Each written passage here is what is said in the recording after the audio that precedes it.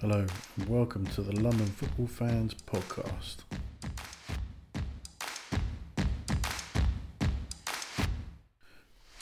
Bringing you football insight and banter from a fan's perspective.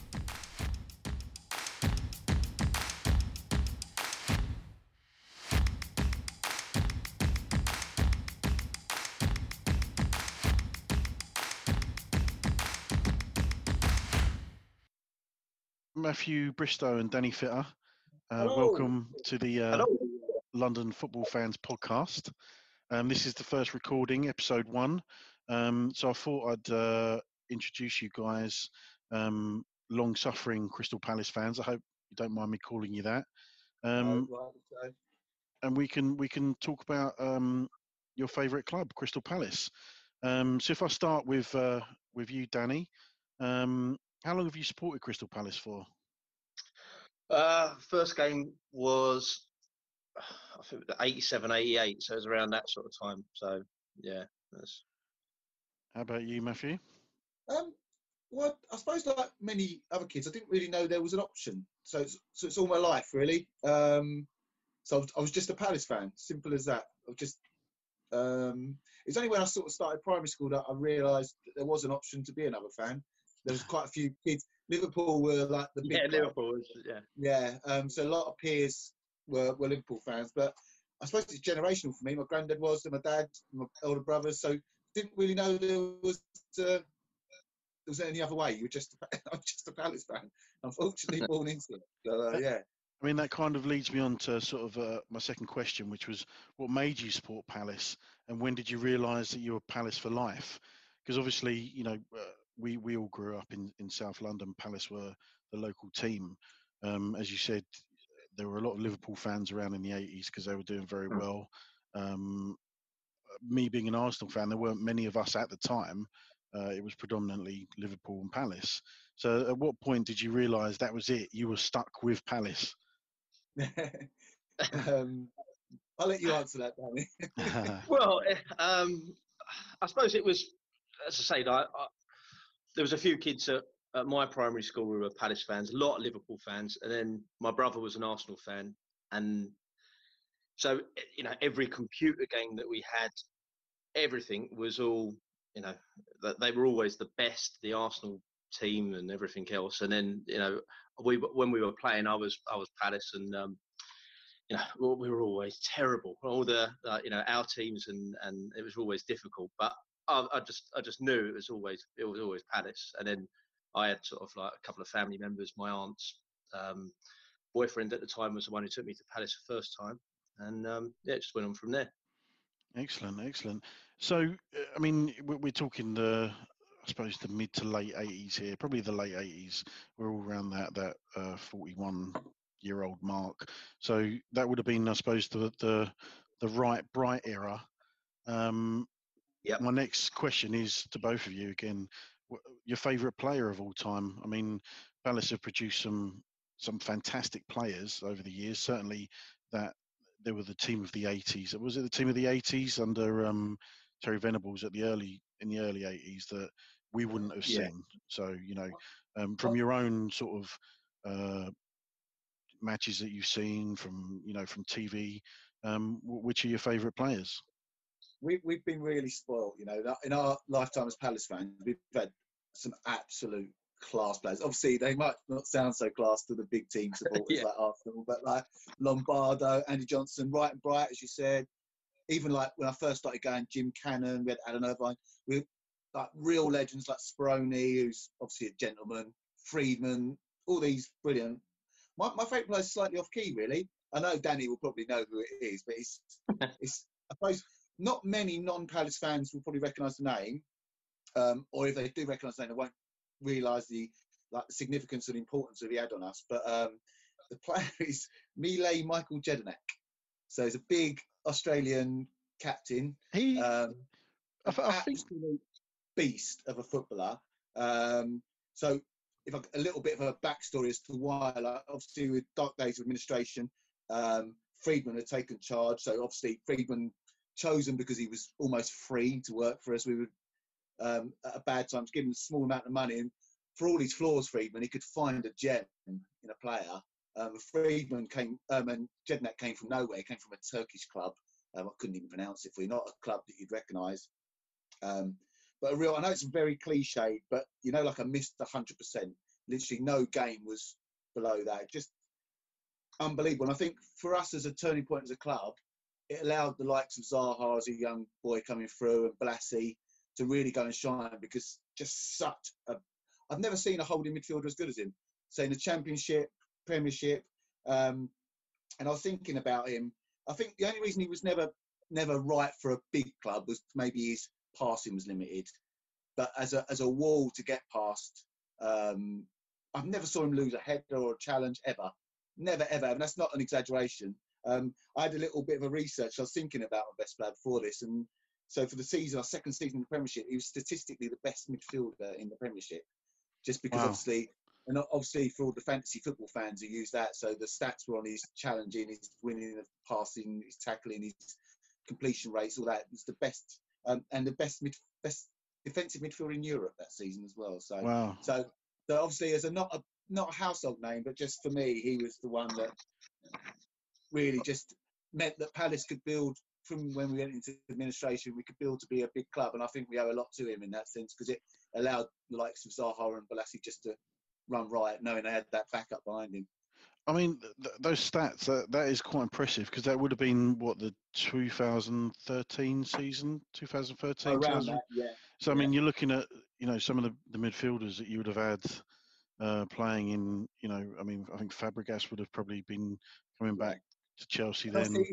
It's slightly tainted because obviously Fabregas and are much better footballers, really. But just statistically, as for the job he was brought in to do, his stats are up there. It was just no frills, wasn't it? No frills with him.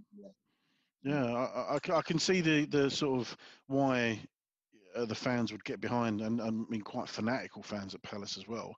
They've quite rightly earned the reputation as the best home support in the Premier League. And having someone who will run through brick walls for them, I can certainly see the attraction in that. That's a very good choice. I mean, Danny, how would you go with your favourite player? Yeah, I mean, just touching on from what Matt said, I mean, Jedi was class. He really was. And I was, saddened to see him leave to go Villa. But, he went with every bit of respect for me. He was quality, absolute class. Yeah. But for me, as I said, as Matt was saying, there's so many to choose from. I mean, the obvious ones, you've got your Bright, Lombardo and stuff like that. The team early 90s was brilliant. You had, players like Southgate, who, youngest sort of captain in the Premier League at that time. Wilf obviously gets a mention from nowadays, but for me, there are a few, but I really always was fond of Michael Hughes. Just so cultured. Yeah. The Northern Irish. Yeah, that's it. Left footer, wasn't he? Came from Wimbledon. Yeah, just absolute wonder left foot, wasn't it? Because he was without football for a season before he came. Yeah, to us. that's right. Oh wow. So it was something to do with when he left Strasbourg, wasn't it? It was some sort with Birmingham or something. Birmingham. Oh no, that's right. It was Birmingham. Yes, right. Yeah. You're right. Yeah. So he had a whole season without football, but kept himself really fit. Very subdued, quiet man, but on the pitch was absolute terrier. Really. He scored a blinding goal, where he just run for miles. That was against Stoke, and we won 6-3. It's funny. I remember the thing about Michael Hughes. He played for Wimbledon, and so he was very familiar with Selhurst Park at that time.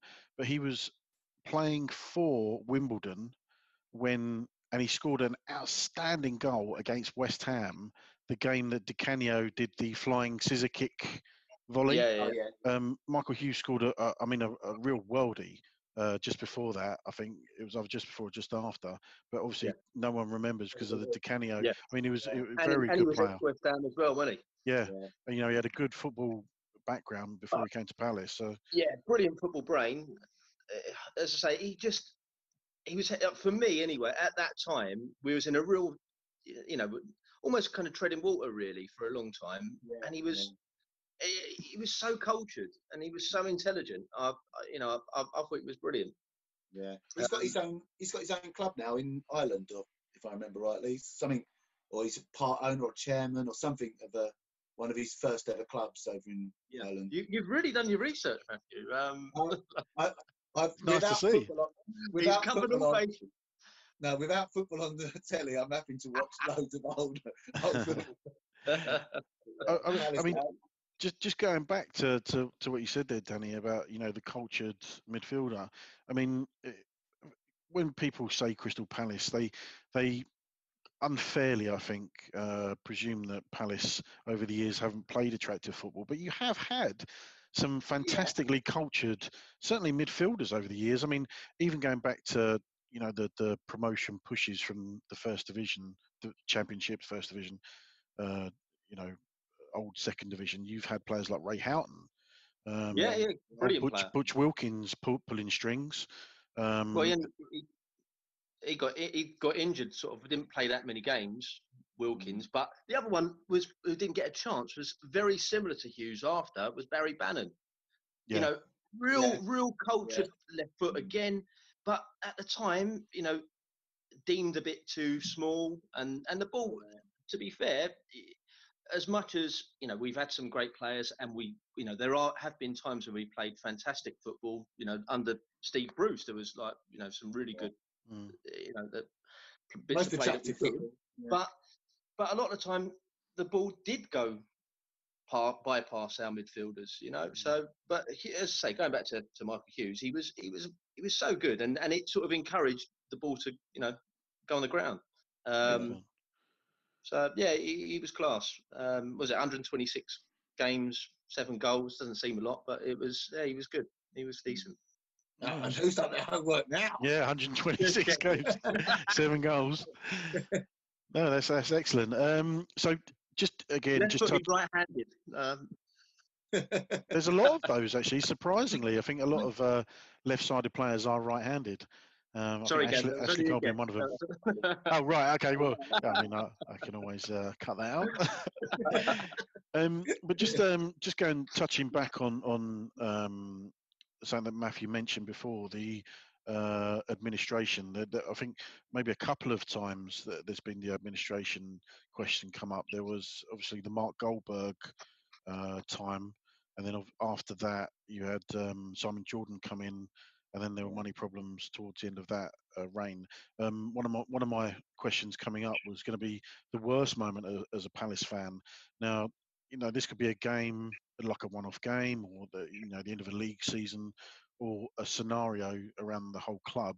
I mean, if I start with Danny first, I mean, your worst point as a Palace fan. What would you say? Well, it probably might be similar to Matt's, to be fair, because it happened. We went, we were going Newcastle away, and that very morning we'd gone into sort of administration, and what's his name? Victor Moses. Yeah, Victor Moses was sold. There were some players we couldn't play, and it was we'd driven sort of best part of 6-7 hours, and suddenly we had a completely depleted team. We were like, is this going to be sort of curtains for us? And it was a real sad time. And then that went on for quite a while. There was all the protests outside the banks and whatnot, and it was scary times for Palace fans. So I mean, it was bad. As an outsider, being an Arsenal fan, like obviously I knew of it going on. Being local as well, people were up in arms. But I mean, how close do you think the club were to going to the wall? Really close. So it was almost. The first time we went into administration under Goldberg, I don't think we were ever close to not having a club. I think we were close to dropping down a few leagues and rebuilding. Yeah. But when Jordan went into administration, that was really, really, because we didn't own the grounds, we had nothing. And it was at a time, I think it was a change in the tides with how football fans are looked upon, and I think fans got together through other clubs, but we looked like we weren't going to survive, and it was football had become such a business, and that whole thing, it's one of my proudest moments as a Palace fan, those sort of remarkable scenes outside Lloyds Bank when the fans are there demonstrating. I think a lot of the even non-Palace fans looked at it and went, football clubs, and I sound very sort of soppy about it, football clubs are more than just businesses, although they've got to be run prudently, obviously, but yeah, they are about the fans. And that's why now when you look at clubs like Newcastle and Charlton, and they are getting sympathy from other teams and other teams' fans because it is more about that. And I know it's a cliche term, but the club is nothing without its fans, and it really shows that. It's a hub of the community, isn't it? That's the thing with a lot of, as I say, going back to Newcastle, they're one city club. From the amount of people that are around the area, the catchment area of Palace, it's a massive hub of the community. We're finding that now with no football. You're kind of scratching around like. Well, you just think how lucky we are. You look at MK Dons. You think of real Wimbledon fans at the time. Yeah, their club was just picked up and taken away. Can you imagine that? Someone just said that. No, we're taking the club away and we're moving it. I mean, it's a very American style of sport with the franchise. It was almost, moving the name of the club or the what would you call it? Even the heart of the club away from the area that it's was born and raised in. But it was almost stagnating, to be fair. Going off piece talking about another club, but Wimbledon was, the amount of fans that they got through the door, and when they were at Selhurst, it was stagnating, and it was sad because they were a fantastic side, and another decent club with a good history. Yeah, I couldn't agree more. I mean, the way they managed to play and beat the big boys at times while not being at their own ground, having to sell their best player literally every year. They were scratching around in non-league and the youth teams for their own players. Something pretty special. And we should applaud that. But obviously, moving and ripping them away, moving them to Milton Keynes was a big no-no for, I think, a lot of fans. I mean, I don't believe that Palace were ever in danger of that. I always felt that. I mean, I didn't realise they were that close to going to the wall, but I always felt there would be a Palace. We were really close. I say, like, I honestly believe, it sounds like a bit melodramatic of me, but like that week, that's my worst week as a football fan. The week of the last game of the season, we had to play Sheffield Wednesday away. They needed to win to stay up. I was actually physically sick of the morning of the game because I was that nervous. And I think if we'd dropped down the league, we'd have become even less enticing for the 2010 boys to come in. So dropping down the league would have really, because we'd sold everyone, we'd literally we're putting out big part players. Players were playing on less wages. It was a real sort of honest team. We had players like Ambrose, like talented boys. We've been deducted 10 points, but to go to the last game of the season and have to get a point, and obviously people think we won it, but it actually finished 2-2. But that for me, that week was just. I remember having a row with my eldest brother, John. If you listen to this, the most hippie, relaxed man ever met. Me and him nearly came to fisticuffs during the game because we were both that stressed about a Danny Butterfield mistake. But it just shows how football can get into your psyche. It was just such a stressful, horrendous week, and I mean, put it in perspective, doesn't it? Times like now, but at the time, that was just horrendous. It was real. I mean, I completely empathise with you guys. I mean, cup final, defeats are never easy to take. But at the end of the day, that's a game. That's part of the game, winning and losing. Yeah. But actually, being on the edge of losing your club must be something quite, quite stressful, as you said, Matt. Emotional to a degree, because obviously, going down to what would it have been League One at the time? So from the Championship to League One. I mean, we've seen it happen to other, with all due respect, bigger clubs. Leeds have done it and managed to bounce back. Southampton, Portsmouth have done it and hit the wall, and Nottingham Forest as well. Forest, that's what I was going to say. Yeah, but I mean, to go down and then potentially lose the club. I mean, where do you think it went wrong for Simon Jordan? I listen to him on the radio if I'm in, a mood to listen to him. He has a certain way about him, but I mean, he I certainly like him. talks the talk. Yeah, he's got his critics, and I don't think the things with Jordan. I've read his book and stuff, and I mean, everything came from a good place. He's a Palace fan in the day. He came in trying to do the right things, trying to run it right, and I think football was changing at the sort of time he brought it. So like, it was much more business orientated, a lot more investment, and I think he got sick of it, like agents, and the whole thing for him and he'd lost the love. You could tell it with the way he ran the club. And but I think it was sorry, just to come in there, but like with the when he lost sort of things like Johnny Bostock and then when Routledge left and all those kind of little things, I think kind of he didn't get the support from the FA where, you know, he didn't get looked after. The way Bostock left and you know, the money he got for him, you know, for the amount of investment he put into into his own academy. I think that's another factor that sort of made him fall out of love with football. And wages had just started spiralling out of control. The gulf between the Premiership and the Championship had got just that slightly bit bigger, so people were taking the gambles, and it all just came to a head, I think. And he stopped ploughing money in, and I think that's. I mean, there's lots of factors, but I think him stopping ploughing money into, you know, it was just never ending. It was just hemorrhaging money, and Championship clubs do. They're not money making machines. They are literally. This is why it becomes a business, because they're like investment opportunities for people to take a gamble to see and get to the promised land of the Premiership. Well, that's it. And also back then there was such a difference. If you were in the Premier League, the gulf between the top, say, 6 and everyone else, monetary wise, was huge. Where nowadays that's kind of closed up a bit. I think it's a lot more competitive. And then clubs are learning the model, aren't they? You look at your West Broms; they're learning the model. They go up and invest. The Burnleys, they go up. They'll invest in the training facilities. They invest in a couple of young gems. They'll build on that. They build the back staff, and then they'll go down, but they can keep that going. And people have learned that mistake. We tried, didn't we, under Dow? If we had stayed up that season, I think we would have pushed on. And I think Jordan would still probably be in charge now. But and then we missed out on the playoffs, didn't we? With was Bristol City. To be fair on Jordan, we went down and he kept hold of AJ, who was obviously big money. He'd been offered big money for him.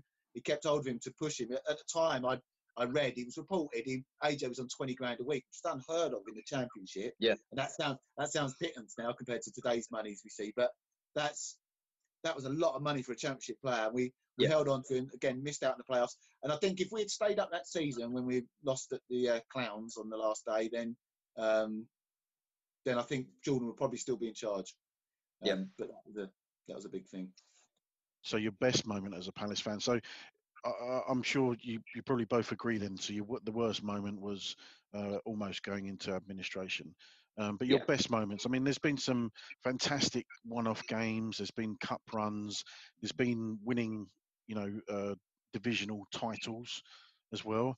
If we start with you on this one, Matthew, your best moment as a Palace fan, either a game or a scenario.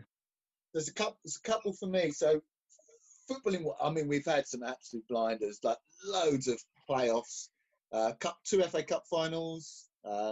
Obviously, the big famous one, beating Liverpool 4-3, especially after being humiliated 9-0 previously. So that was like a huge one. We'd lost in a playoff final last minute to Steve Claridge's lucky shin. And then the season later, another long, grueling Championship season or First Division then. And then Hopkin looking to curl one in the last minute. And that was when Wembley was really Wembley as well. So it made it. But mine's probably not footballing wise. Mine's to do with the administration still. I know I mentioned it earlier, but like the extraordinary scenes outside Lloyds Bank. I think, as I say, I think it's the first time the media had really looked at fans and gone, oh, they're not just football hooligans throwing things around and wanting to fight each other outside pubs. It was really that these were people that had taken days off work to go there and like protest about this to show that a football club and look at the good work. Stuff gets recognised about clubs now, Palace in the community and stuff like that. And I know all clubs have this sort of stuff.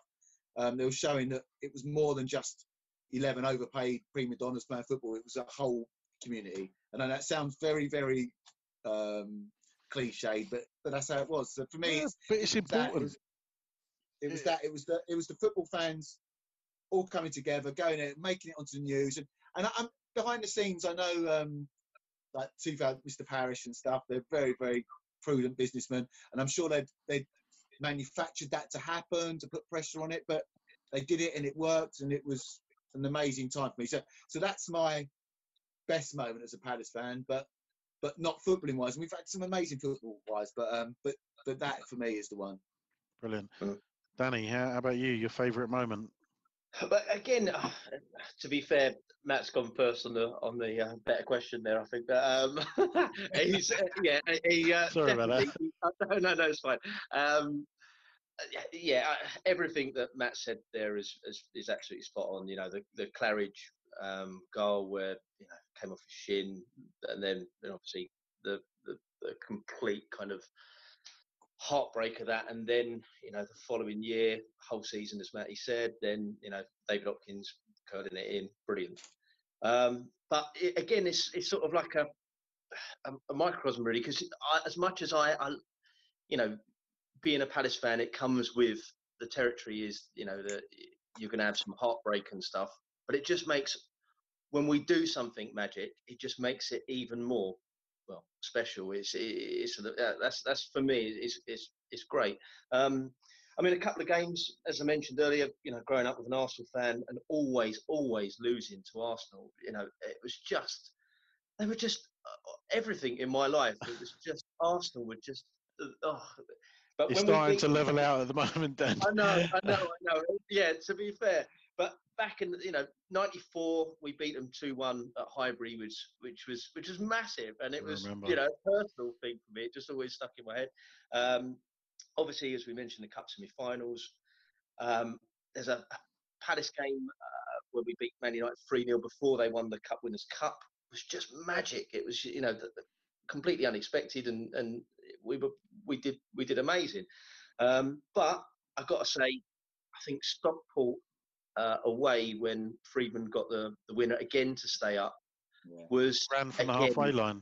Was it that one? Yeah, just momentous, and again another kind of magic moment of actually real pain, and then having the ecstasy of just amazing fairy tale endings. That is, mate. So that's. You hit on something, Dan, that just made me think then, like, because most people I speak to, like, if you chat football with anyone, especially London boys, anyone, Tottenham's, your Arsenal fans, Palace will always have a soft spot. They'll always have a soft spot for Palace. And I think that's because we're never really going to be good enough to really be competition for them. But we're excited enough. We might beat them every now and again. But like everyone, like even yourself, guys, I know you've got a soft spot for Palace. I go week in, week out to Selhurst with someone who's a Tottenham fan. And they go to Palace because we are that sort of, we're not a big enough risk for them, but we're a favourite second team. And I think that's what you're saying, Dan, about that's when the magic happens, because we don't always do well. Every now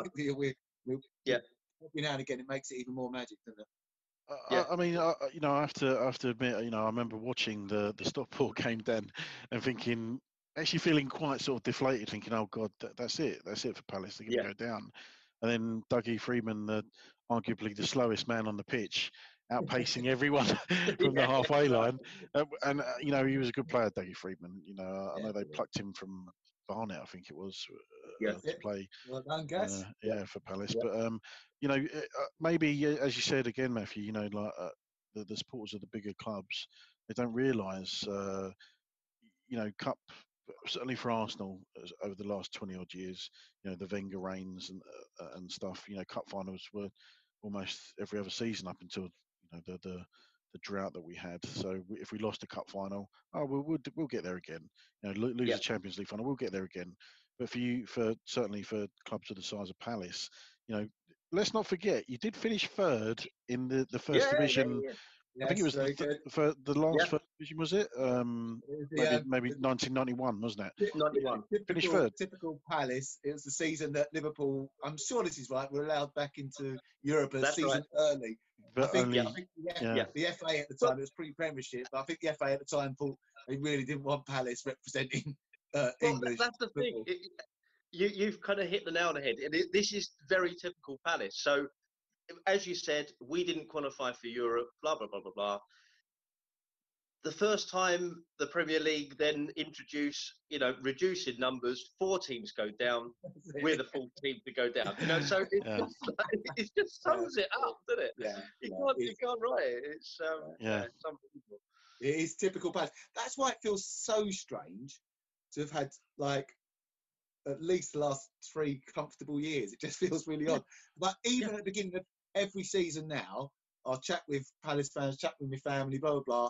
And what do we look for this season? To be safe 5 games before the end of the season. So it's not that panic, So still now. So it's really odd that we're comfortable. And obviously fans are fickle, aren't they? Football fans as a whole, we are it as well. Anyone who's committed to anything are geeky.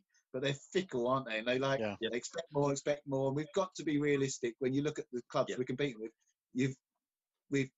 we are where we are, and to survive each season is an amazing achievement. When you look at the clubs that are outside of that division and their history and the size much of them, bigger than us. Absolutely clubs, massive. As I say, and I've got a 10-year-old son who all he's known is Palace in the Premier League, and it's like amazing. It's not like this. He doesn't know any different. Yeah. So we've just been speaking about the best moment as a Palace fan. So there's been some great times over the years, football-wise, but off the pitch, escaping administration by the skin of your teeth against Stockport resonates with you both, which is a lovely thing, actually. We've got to hand it to Palace. Some of the adversity that they've been through, and they've always managed to bounce back. It's quite an admirable thing about the club, and the supporters. They've been there through thick and thin. I remember going to games when they were in the old first division, the Championship, where the ground has been half full but very, very loud. And I've been at the Emirates Stadium where there's been 60,000 people there and not been as loud. So, it's a good fan base there. I think we have to, on the fan bit. Sorry, I'm butting in slightly, Gary. I think we have to give credit to the Homestyle fanatics. I know, they're a bit of a mockable sort of group, aren't they, from other clubs, and other clubs come and they, where's your famous atmosphere with their song and blah blah blah.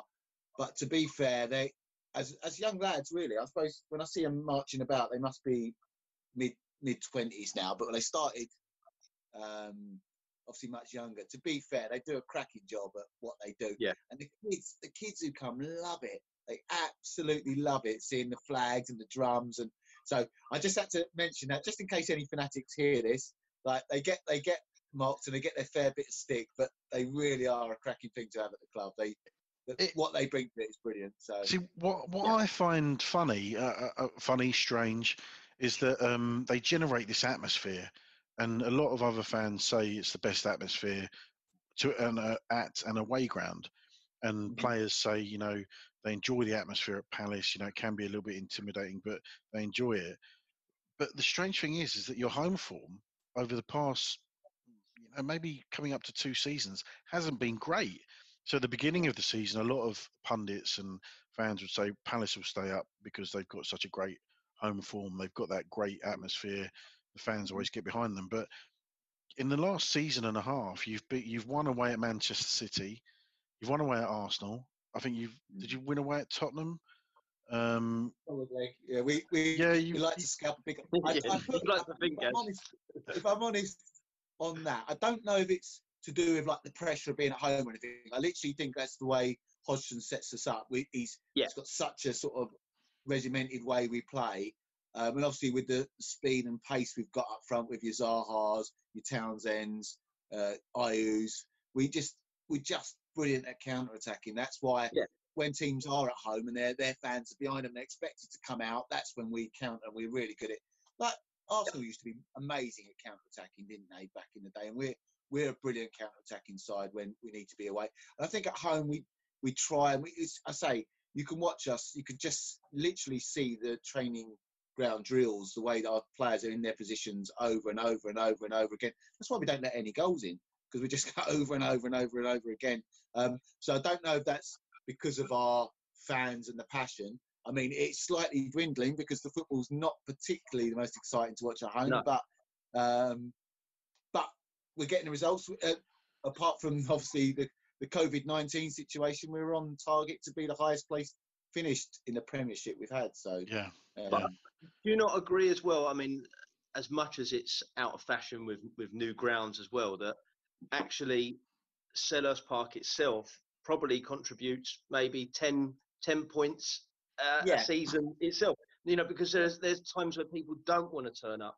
You know, clubs are getting changed in, you know, tiny little changing rooms. There's no, you know, it's. I think you're really, right. You know, the atmosphere, as you say, is close to the ground.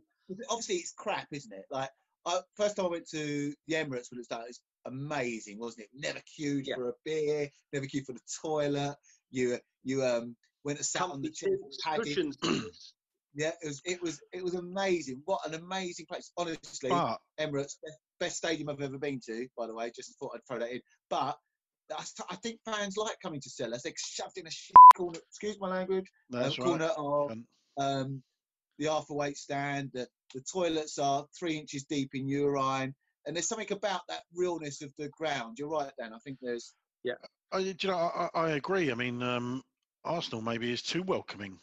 It's too welcoming to teams, to fans. I mean, as you say, a lot of fans have said to me, it's a great stadium.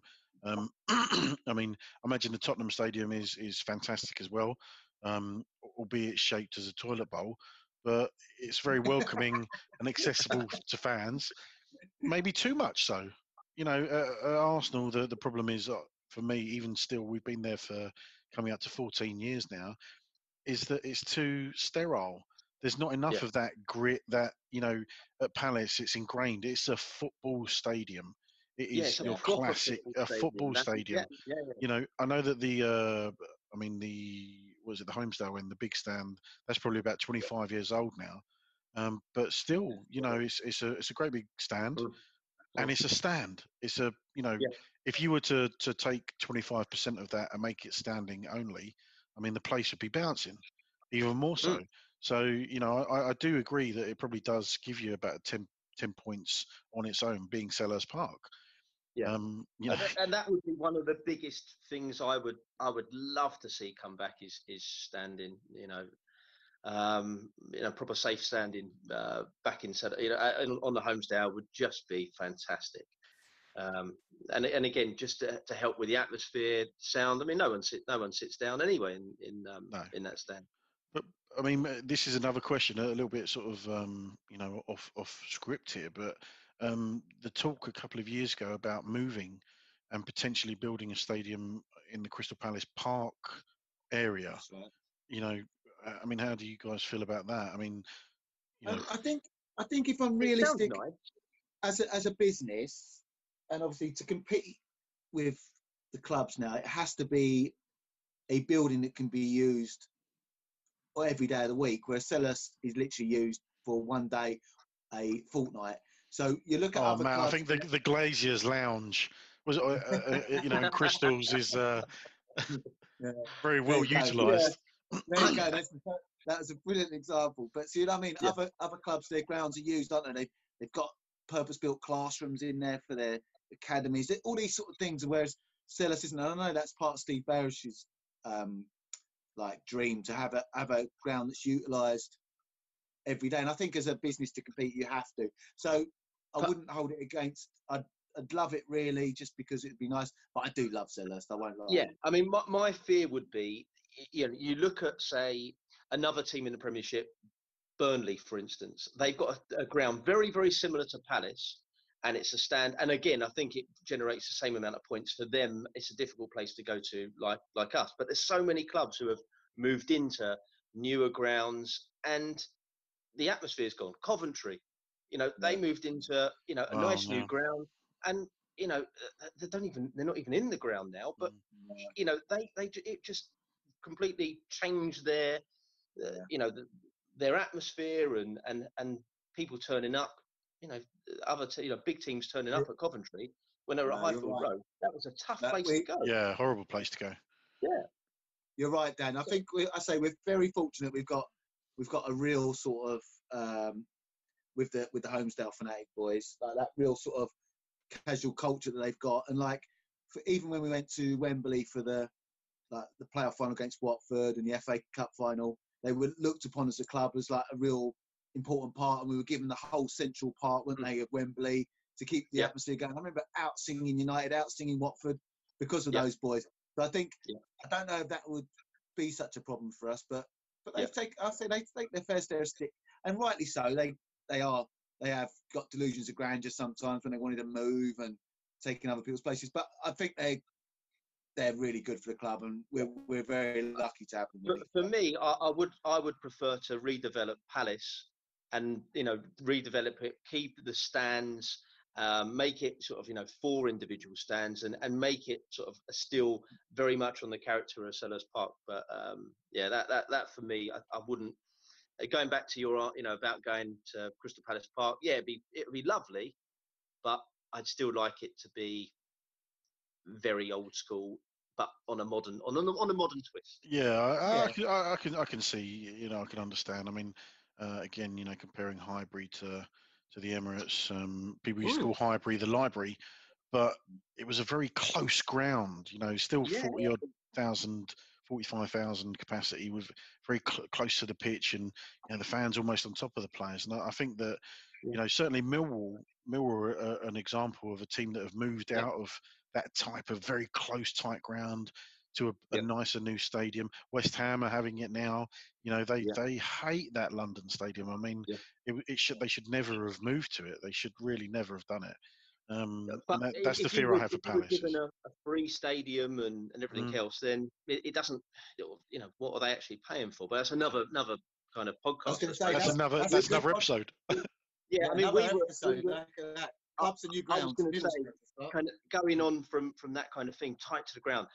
I remember going Portsmouth away, Matt, and that for real old ground. I mean, we went before in the old stand before it's been redeveloped, and you're tight into back gardens going through, and it was a great atmosphere for a real tight kind of crappy old ground, really. In the kind of way of Selhurst Park, but it was you didn't want to go, and we got absolutely drubbed. But it was, I mean, it was great atmosphere, and so there's a lot to be said about the old grounds. Was the guy ringing his bell all the way through the game? Yeah. I like a cowbell. Yeah. At least you know they're coming. That's right. I was looking for the tattooed man, with no top. That's Yeah. That question was about favourite player. We just that's good. It's all about discussion. Football is such a general subject. I'm going to ask you another question here, guys. And whoever wants to answer, please feel free. But if you could buy one player for Crystal Palace, regardless of the costs, to forget about the cost of the transfer and the wages, any one player in world football currently playing to improve that team, who would it be? For me, I would say I'd go for the poor man's Michael Hughes, David Silva. David Silva, Manchester City. Wonderful player. Again, I know he's getting on in years now, but again, just tenacious. Footballing brains is just never gives the ball away. He is just absolute kind of Rolls Royce of a player, and that for me, I would love him at Palace. I would absolutely love him. I couldn't agree more. I mean, Manchester City have spent a lot of money over, certainly in the last 10 years, 12 years maybe, going back to, I think Robinho was a real first big one, but David Silva has been an absolute, as you said, Dan, a Rolls Royce of a player.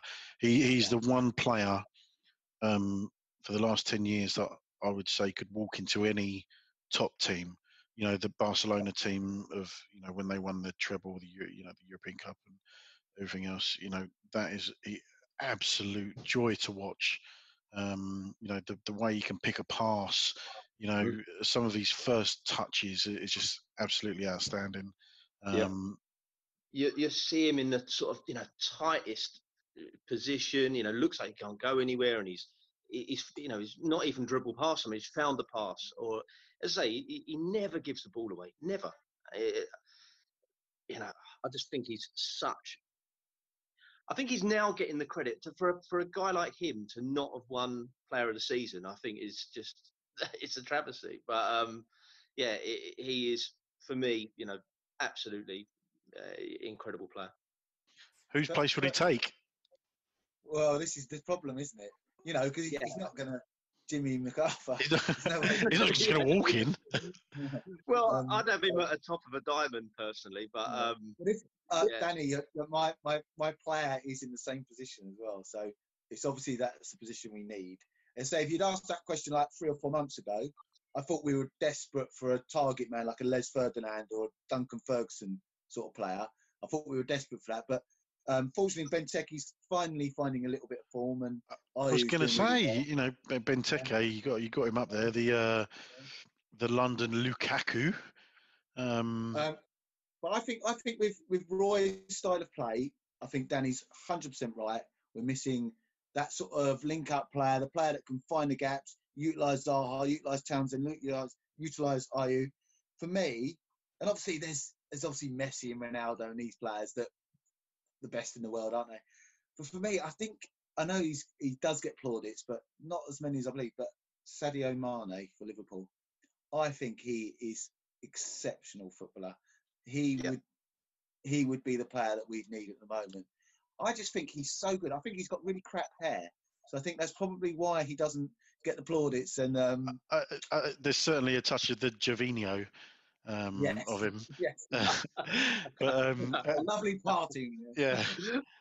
I think honestly, I think he's exceptional. He's a brilliant footballer.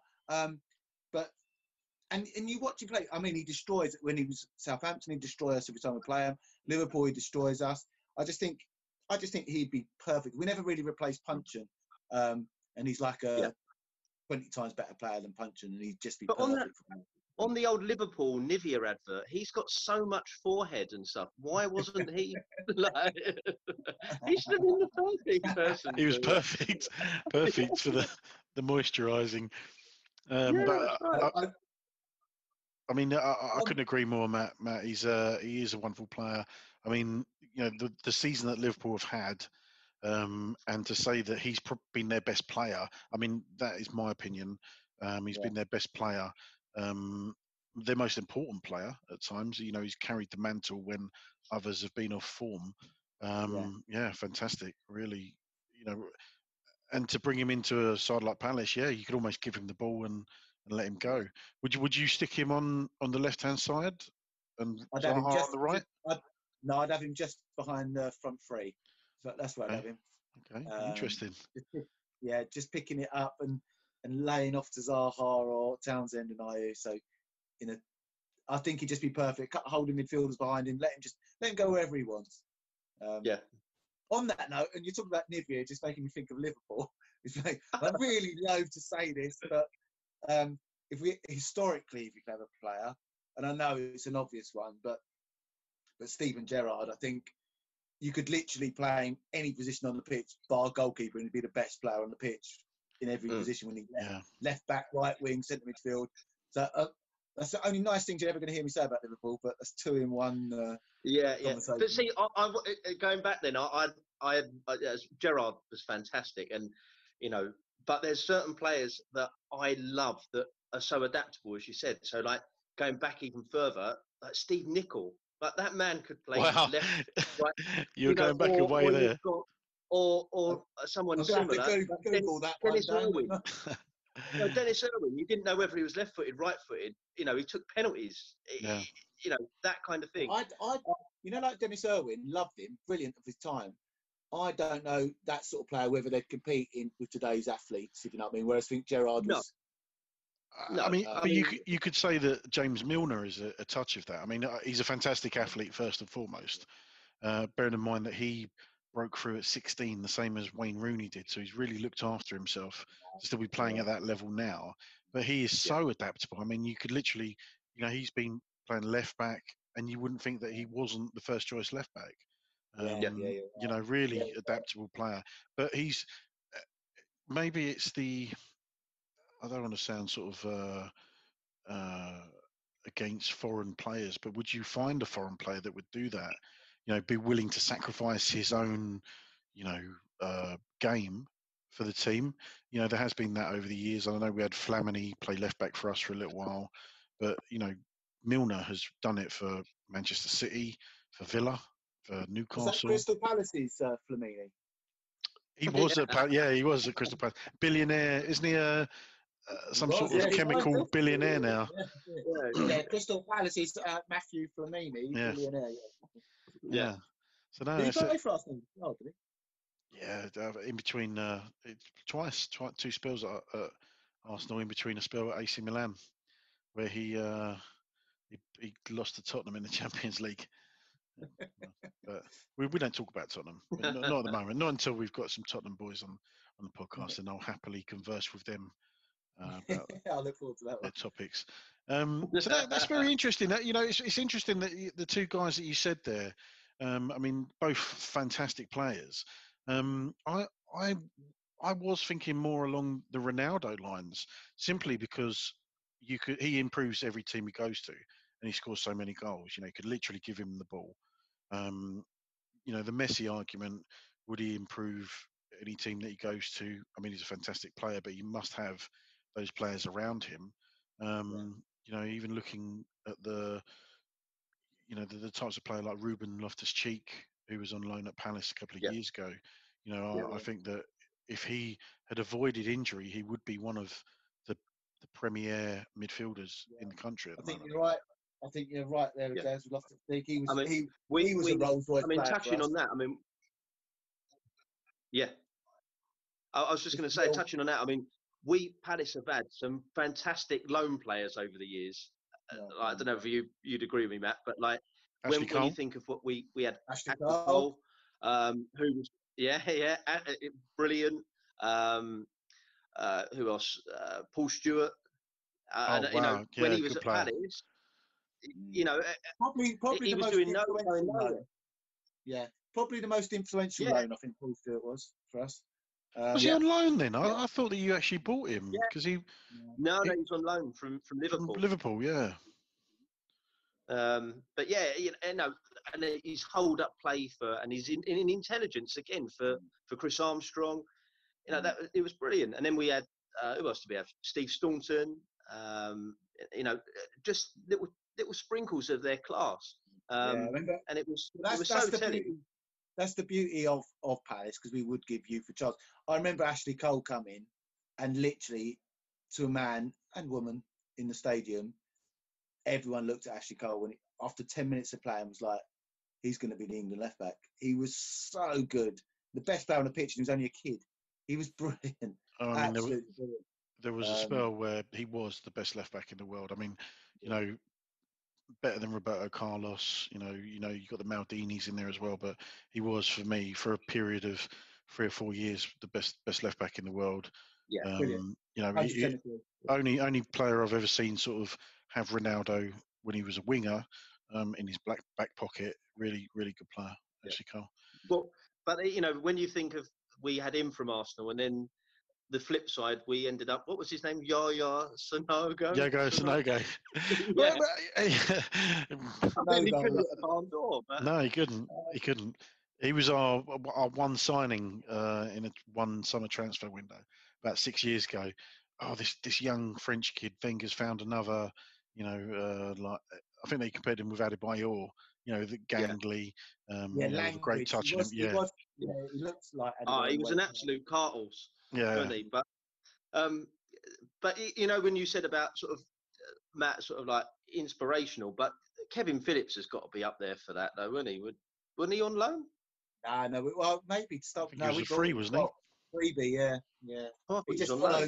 He just followed Holloway around, didn't he? Him and Bobby. Yeah. Well, Zaha coming back on loan. That's probably getting promotion. It was. Forget about that. You're right. Yeah. Let me ask you a question about Wilfried Zaha.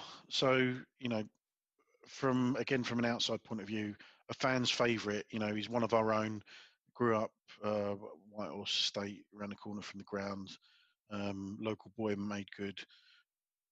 Is the hype? Does he get a lot of grace because of that? Because I mean, there's been some performances where he has carried the team. There's been some performances where he's won you the game, maybe not by scoring the goal, but certainly by causing enough havoc and unrest in the opposition defence. But does he get a lot of grace for the average and not so good performances because he's a local lad? My take on Zaha is he's an absolute wizard with football. He's a proper playground footballer. We know he hasn't got everything. He can't strike a ball particularly well. He can't cross particularly well. But on the ball and speed and his feet, he's just unbelievable. So for Palace, he's an absolute diamond. He's easy to dislike, isn't he? He's a bit of a pantomime baddie, throwing his hands in the air, blah, blah, blah, getting all frustrated. He goes down maybe a little bit too easy, but he does take a lot of punishment. So all these things add to it. Yeah, he is a local boy. He's a good boy as well. He's a very charitable boy, does a lot for the community. So I've got personally, I love him being a Palace lad and that. I think he's become a victim of his own hype slightly this season. Obviously, there was the looking to leave at the end of the year, blah, blah, blah. And if someone like Arsenal or someone like that come in, you wouldn't begrudge him that, big club, and he would do well there. But then Everton came in, and they're all right. They're bigger than us historically, but performance-wise at the moment, they're the same as us. And that made it all a bit sulky and a bit annoying.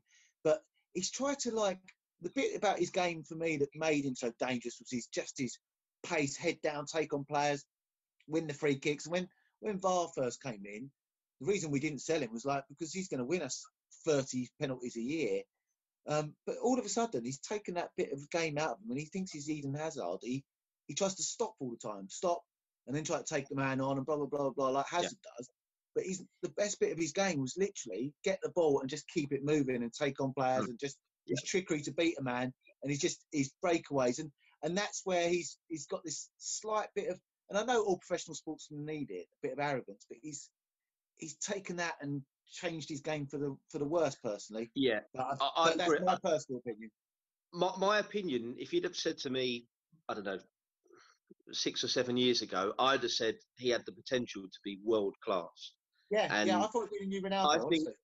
And I honestly think if he'd have changed his game and then added a dimension, and loath to say it, of someone say like David Beckham, where he would then, instead of beat a man when he needs to, but also then put the ball out of his feet and whip a cross in. And I'm sure he potentially would have gone on from there because the amount of assists would have gone up. And then there breeds confidence and blah, blah, blah, blah, blah. He was on the cusp. And I think he was really unlucky when he got the move that Ferguson retired. And, it was just a perfect storm where it was just not going to work for him. And I was going to say that. I feel for him because he should be lighting up the Champions League. As loath as I am, I don't want to lose him, but he should be. He should be in the England squad. Yeah, he's a bigger player. He's a bigger player than Palace. He's honestly, guys, he's an absolute master of what he does, but he needs to just direct his game at that and not try to change it. Yeah, it's just a simple thing. And I think Benteke's been a victim of him stopping and not putting in that delivery. Yeah. Yeah, I mean, it's just. Sorry, mate. No. I was going to say. I mean, I agree with you entirely.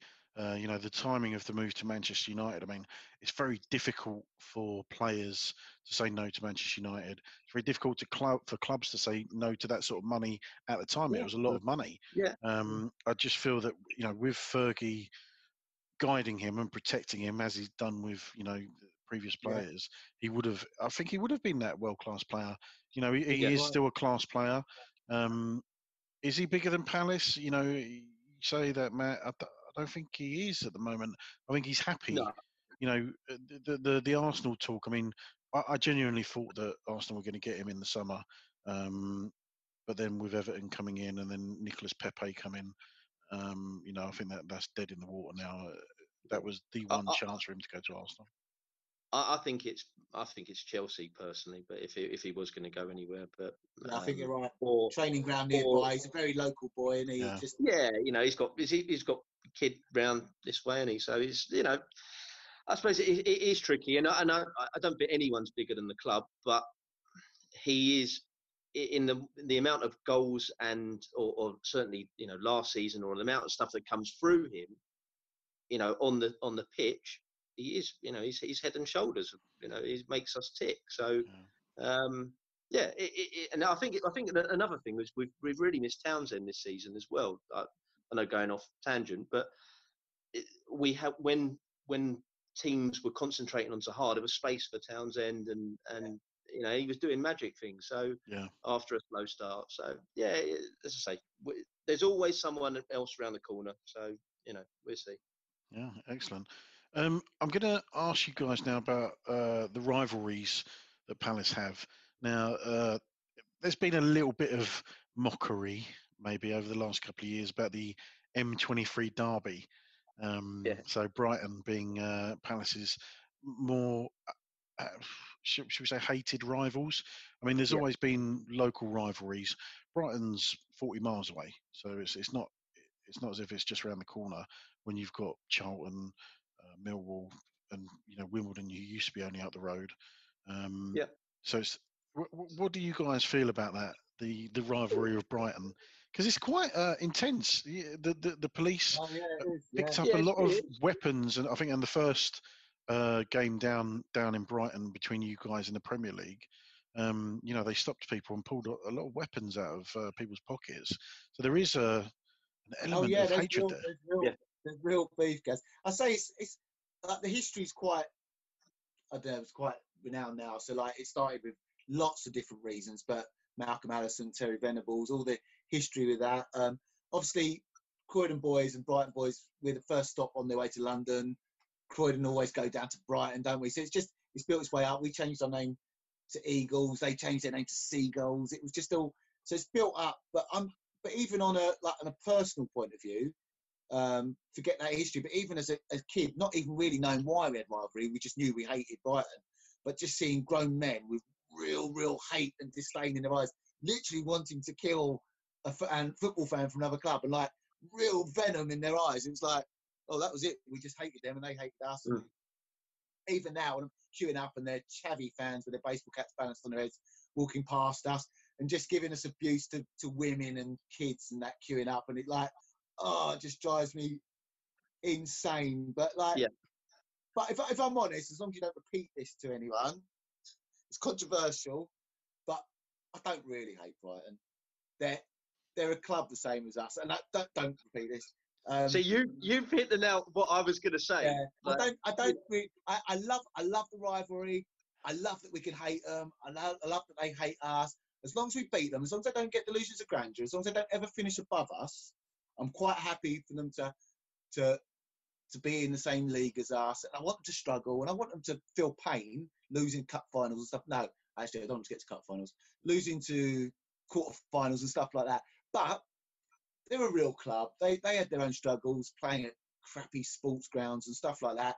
And I know Palace fans and their fans do a lot of work for charity together and stuff. And I say they're a real football club, but just don't tell them. I don't really hate them, but I love to have them there to hate. I'll be honest with you. I don't think any of their fans will hear you say that. But it's very true. Where they've nearly gone, out of business. They've moved grounds. What was it, 2-3 different grounds? It's a real difficult one. I mean, from where you look at the distance, but I suppose the distance is only Norwich and Ipswich. That rivalry's 40 miles between them two. So I don't think it's massive. From the outside looking in, it looks a little bit of a weird one. But yeah, there's history there. But yeah, I suppose for me, sort of rivalry for me is still Millwall. As a kind of local thing, I don't really. It feels a more natural rivalry. Yeah. I totally agree with everything that Matty said on on Brighton, and having them there, I don't really dislike them, but obviously when we're playing them, yeah, of course I do. But Charlton, I don't even mind Charlton, to be fair. They've had their struggles, and it doesn't. It's not even on my radar. But I'd say probably. Say again. Yeah, Charlton are just insignificant. I love that they want us to be their rivals, and we don't. They do. It seems a very one-way rivalry. Yeah. Oh, okay, all right. We'll give you a bit of stick back, but we don't really mind you that much. But it's interesting. But again, as much as Millwall would do a bit for their community and stuff like that. So it's just maybe I'm getting mellow in my old age, but I just I think you are. No, I think you've mellowed. I've mellowed, but I think the club's mellowed as well. Millwall had a really bad reputation, rightly so, and the club, to be fair, they've done a lot of work to try and curb that controversial side of their club and their fan base and stuff. But I say, even as a kid, it was the one game season my mum and dad wouldn't let us go to the game because it was that bad then. We weren't allowed to go, so me and my brother used to wait till after kick-off had gone, boot up on our mountain bikes and go through the gate to get in because we just weren't allowed to go because it was real trouble. They were horrible fans. They used to really just cause trouble, and that no one likes us, we don't care, it was real then. Do you know what I mean? But the club, to be fair, they've done a lot of work, haven't they, to turn themselves into a community club. So, but I don't like them, but yeah, hate would be too strong a word. So we're down to the last topic for this episode, and a bit of a wild card here. But as Palace fans, do you feel a sense of pride when you see a former Palace player doing well? People such as Ian Wright, current England manager Gareth Southgate, former Wales international manager Chris Coleman. And I want you to take it not as in Palace are used as a stepping stone, but it seems that Palace as a club and as a team contribute quite strongly to people who have strong careers. Surely, when Gareth Southgate broke into the team and was the youngest Premier League captain, there was obviously potential there as a player. But when you see him leading England to a World Cup semi-final, to the qualification quite comfortably for the Euros that unfortunately have been postponed this year, how does that make you feel from the Palace link there? I love Southgate. I know it's a bit of a soppy one. I know. I think Danny's got similar opinions to me. We've both read a fantastic book he'd written with Andy Woodward, the ex-Palace youth keeper. I think he must have got some first-team caps. But called Woody and Nord, wasn't it? Woody and Nord. Honestly, even if you're not a Palace fan or not even a football fan, it is a fantastic book. Woody and Nord, read it. It is brilliant. But anyway, so you think of Gareth Southgate, obviously Palace catchment area, South London, quite raw, rough and ready, quite urban. I think he was born in Crawley or Hawley, somewhere like that. I think it was down that way, wasn't it? East Grinstead, Crawley, yeah. So it shows, however understated he is and calm and stuff, he's a real fighter. He's had to survive imagine growing up in a changing room that would have been probably rough and tough when he broke through. And then as a young posh boy, I feel like that with you guys personally. A young posh boy breaking through. No, so it shows that he is a fighter, but it doesn't quite, doesn't really show it particularly outwardly, but he must have been to do that. As a footballer, fantastic. What brilliant. He played midfield for us. And as a defender, one of the best in the world at the time. And then, for England now, I say with England, it's a perfect storm because expectation levels have dropped. People have lost love of the international team, permanent underachievers. And then at the same time, sort of a bit of a token appointment, wasn't he? He was part of the youth setup or whatever. And a bit of a token appointment. And but it was the easy appointment, wasn't it? It was, he'd done the under-21. It was just uninspiring kind of appointment. It was exactly that, Dan. An easy appointment. Bit of a token. Well, let me just throw this. Let me just throw this at you because when you take it all into consideration, the last 3 England managers have been Palace men. So you've got Southgate now. Sam Allardyce, although only for one game, and then before that, Roy. Yeah. So they've all been Palace men.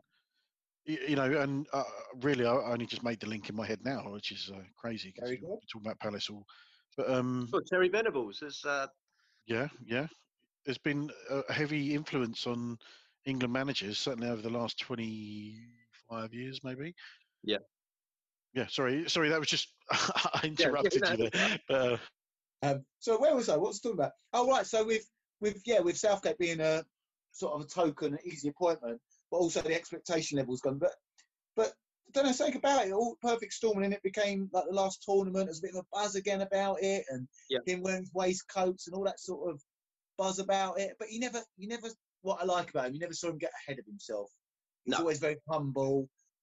Just a very, very likable bloke, isn't he? But he was always like that as a player as well, wasn't he? But then you go that to the other side, like say someone like Pardew. It's strange. Like watching Pardew play for Palace, he never put in as much passion or attitude or aggression playing for Palace and what he did on the sidelines. It's like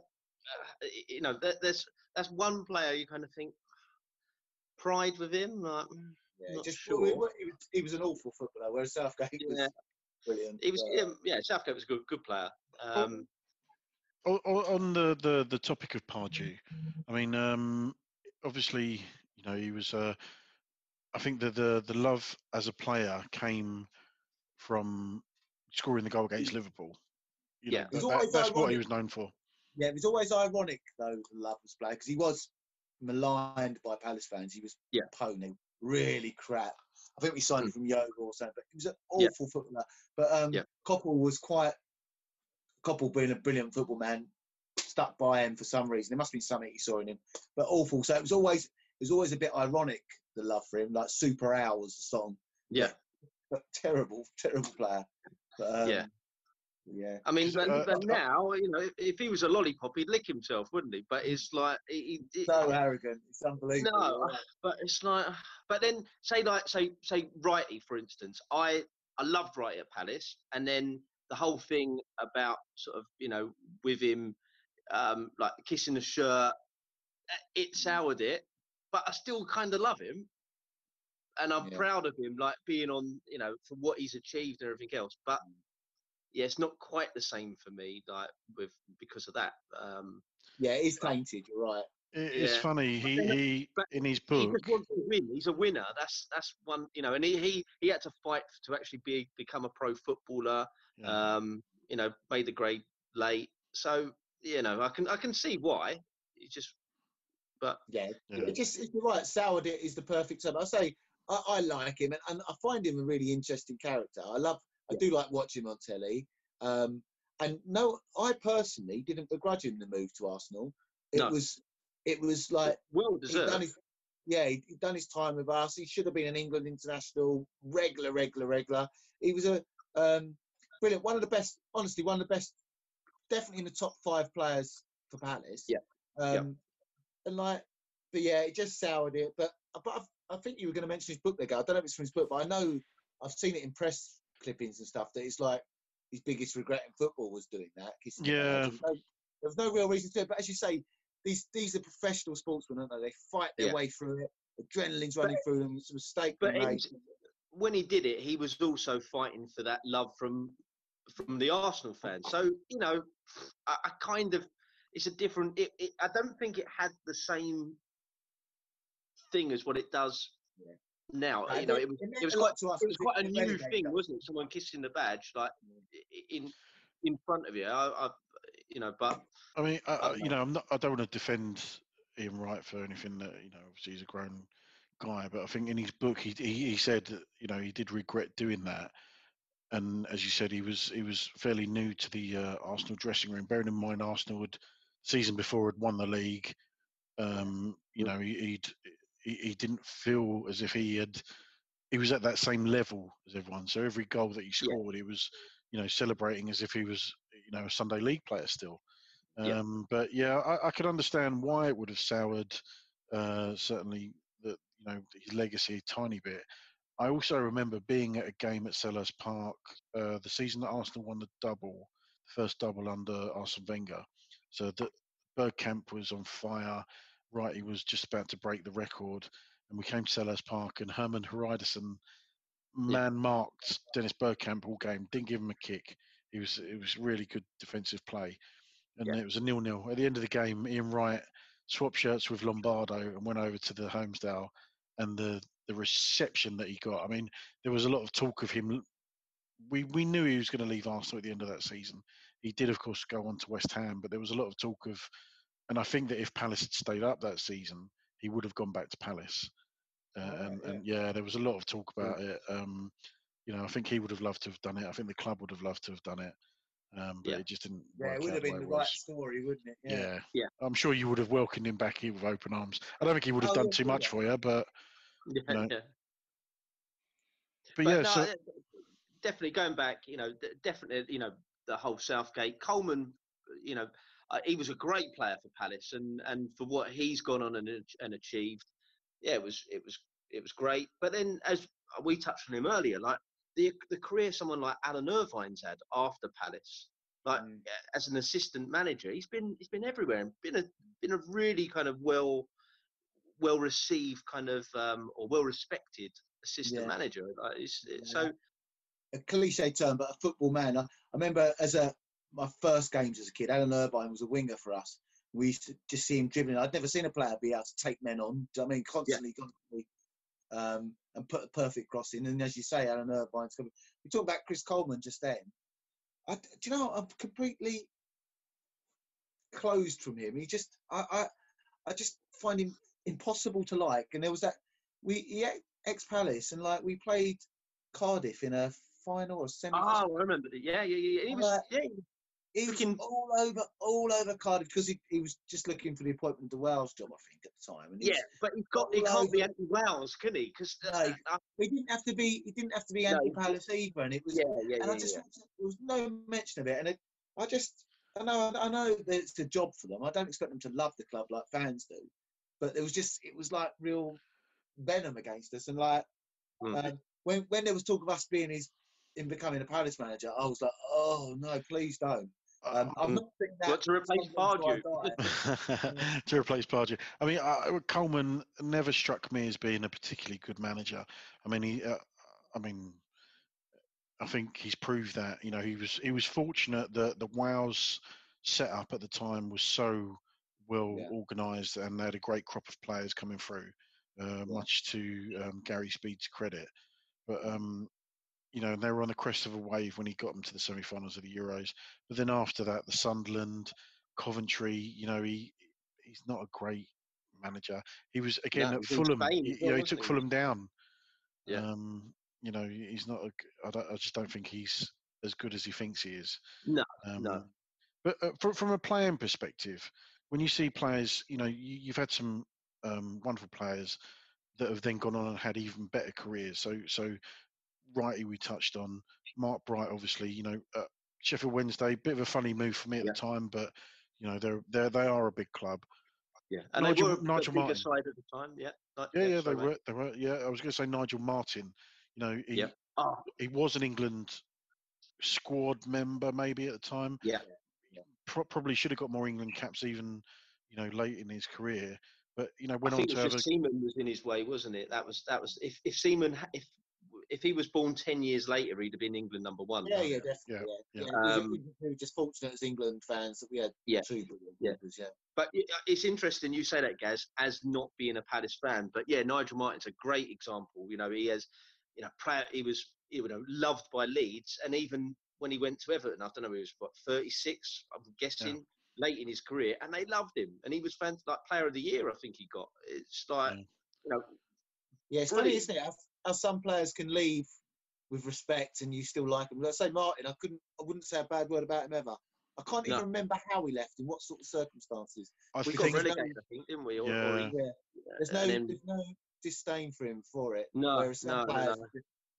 I think it's one of these things. You spoke about Andy Johnson earlier, and the fact that he scored a lot of goals in the Premier League, and you kept hold of him for another season while he was in the Championship, hoping that his goals would get you back to the Premier League. Unfortunately, it didn't. So you let him move on. I think he had a big move to Everton. I think it was a lot of money at the time. £9 million it was, I think.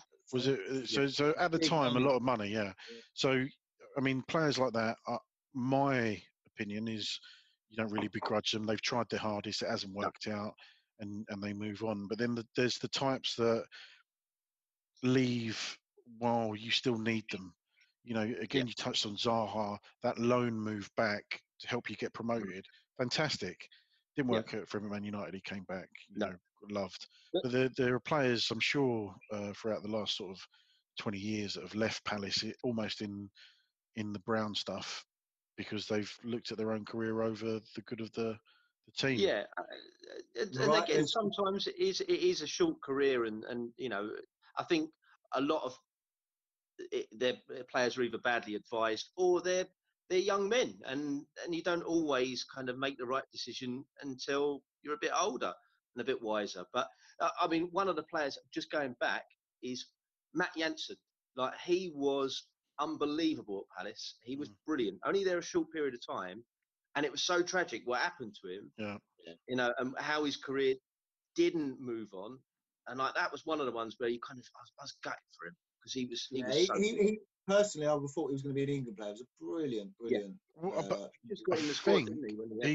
He was on standby for the World Cup in Japan. So if England, because I think we had quite a few players drop out through injury. I mean, Steven Gerrard was one of them. Beckham was obviously touch and go with his broken toe. Danny Murphy, you know, the list was quite long. And I think Eriksson said that Matt Jansen was on his next sort of next on the list for call-ups. Yeah. Honestly, he was brilliant. Reportedly, I don't know if this is fact or not, but I take it as it is, being the sort of player as he was. But when we went into administration, there was a few ex-players that put money into the club to help save. I know Shipley was one, but I know Jansen was reportedly one as well. So it showed that sort of real club. And I know footballers get a lot of grief, don't they? When you got bit part players on $100,000 plus a week, then rightly so, they should get a little bit of grief. But some of these players won't have been on huge money at the time. It would have been $3 or $4 grand, and I know that's big money compared to me and Dan, not you, Gaz. But well, it's a lot of money. It is a lot of money a week, and again, you mentioned Neil Shipley. You know, guy scored a playoff winning goal for you at Wembley, and you know, he's driving a taxi now. So even, I mean, how long ago was that? But you know, he would have been a good earner then. Yeah. I mean, we won't talk about recent misdemeanors, but but you know, he's driving a taxi at times. So